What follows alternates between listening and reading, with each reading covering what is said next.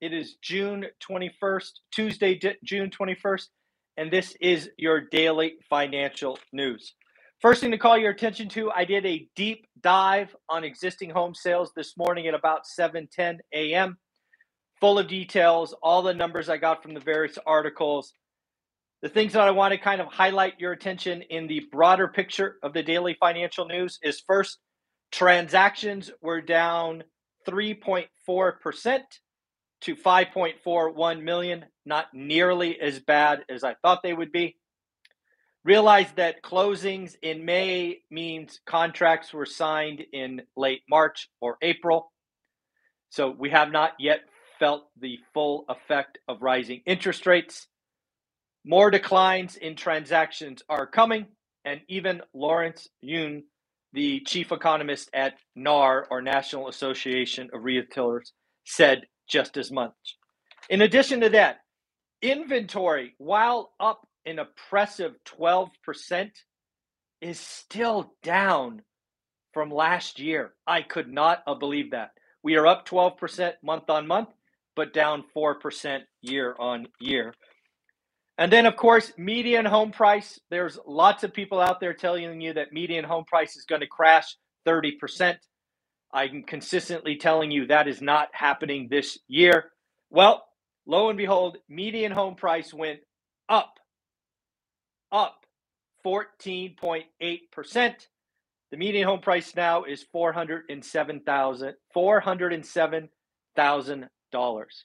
Part of the reason for this is the Fed broke housing. The low end is nearly non-existent. The low end inventory between $100,000 and $250,000 is down 27%. It is hard to see median home price fall when you lost a quarter of the low end. On top of that, the high end, 750 to 1 million, up 26%. Calling a median home price this year is a layup. I don't know why people fight me on that. It is a mathematical equation. Math works. So on top of that, so again, pending home sales, a lot more numbers in my live stream from this morning. Went over all the numbers, regions, things of that nature in there. Next, Capital Economics is out talking about home prices. They see what's going on with rising rates. 18 million people have been priced out because of crashing affordability.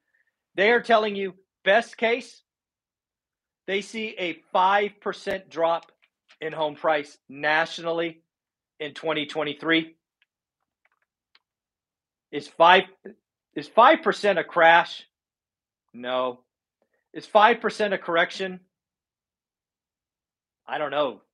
I would think 10% would be a correction. I don't know. In the end, they're calling for 5%, which what I thought was interesting is they expected a pretty nice bounce back in 2024, much closer to trend. We got to get back to trend.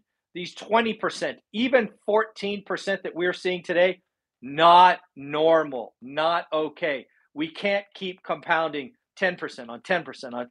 It is not healthy. It is not. It has to cool out. It frankly, flat for 5 years would be okay by me. Next up, I'm starting to read some articles, again, talking about the 1%, the top 10%, and all of us, the 90%. Did you know that stocks, again, according to this one article, did I highlight who wrote this? One sec. I did not say who wrote this. I think it was Fortune. It might have been Forbes. It was one of those two.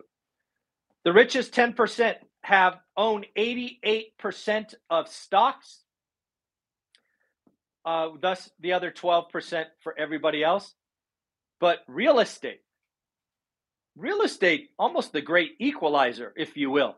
Real estate, the top 10% own 45% of the equity, while the other 90% have 55%. So again, what this means is the great majority of us have our wealth, our retirement, our savings, whatever you want to call that, in our homes. And this is why, again, it is a very easy call for transactions to go down and median prices up.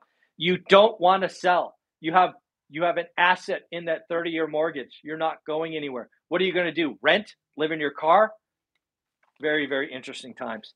So what else is going on? Lots of other stuff on this Tuesday, the 21st. President Biden is looking to potentially have a gasoline holiday. According to this article, that would mean about 18.5 cents per gallon. Nationally speaking, that's better than a sharp stick in the eye. 18 cents. Again, I'm curious.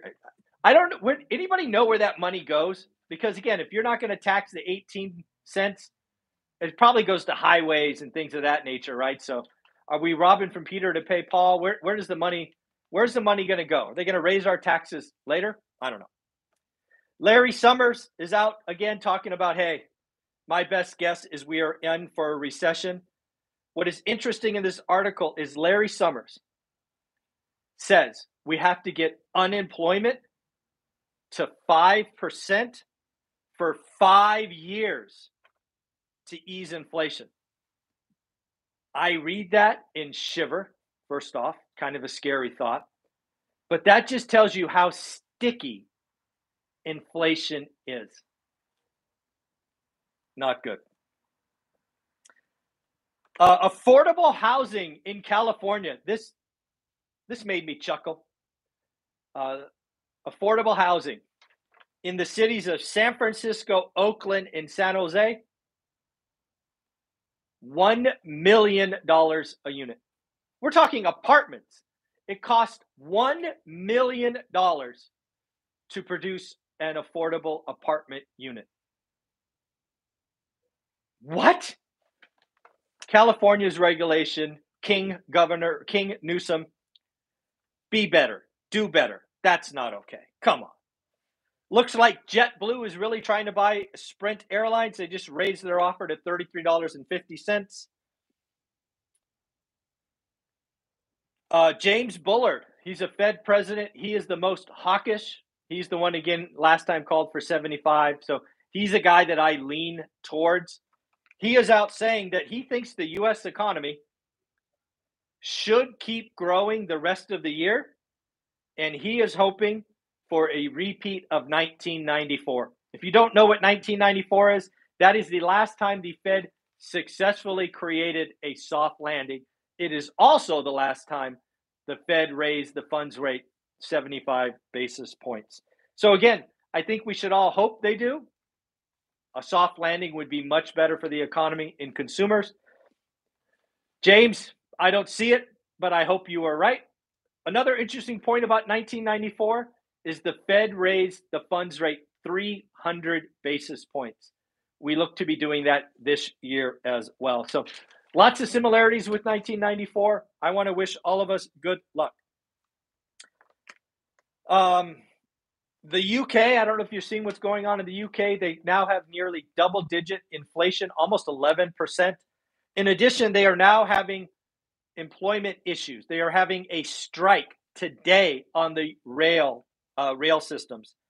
Again, this is very likely to anchor wage inflation in the UK, which will, again, keep it going. They're comparing what is going on in the UK economy to the 1970s. It is the worst imbalance of labor. It also highlights that in the 70s, it took the UK 10 years to beat back inflation, which is kind of scary. On to some earnings. Lennar Home Builder reported today, and as expected, they beat top, beat bottom. What that means is they revenue beat, earnings beat, and I would argue crushed expectations. They did highlight in their earnings call, we have noticed a impact of higher interest rates late in the quarter. What are they supposed to say? But yes, we are clearly seeing that. They have not yet, or at least I have not read about discounts and things of that nature, cancellations. I hope to pick more up on that. I actually might listen to the earnings call on replay later in the day. I did not get a chance this morning. Kellogg's, the cereal company, is looking to split up. They are going to become a snacking, cereal, and plant-based business. Basically, the parts are greater than the whole. One public company becomes three. If you happen to be a shareholder of Kellogg's, I think you're going to like this announcement. And then right before I started, it looks like the CEO of DocuSign is stepping down. I did not read about any reasons, but my guess is he is just tired. It's been a rough couple of years, and maybe it's time for some new blood. Again, wild guess. Again, June 21st, pending home sales 5.41 million. Not nearly as bad as I thought. Median home price up 14.8%, if memory serves.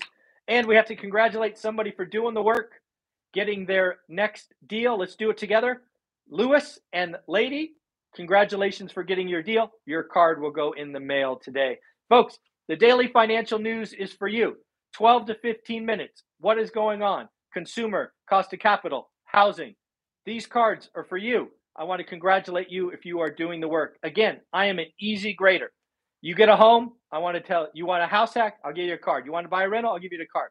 Airbnb, don't care. I want to know what I'm doing every day and if it's helping. Take care. Tuesday, we got Matt, Omar, and we have a surprise guest at 10 o'clock. It is going to be a great day. I hope you have a great day. Bye.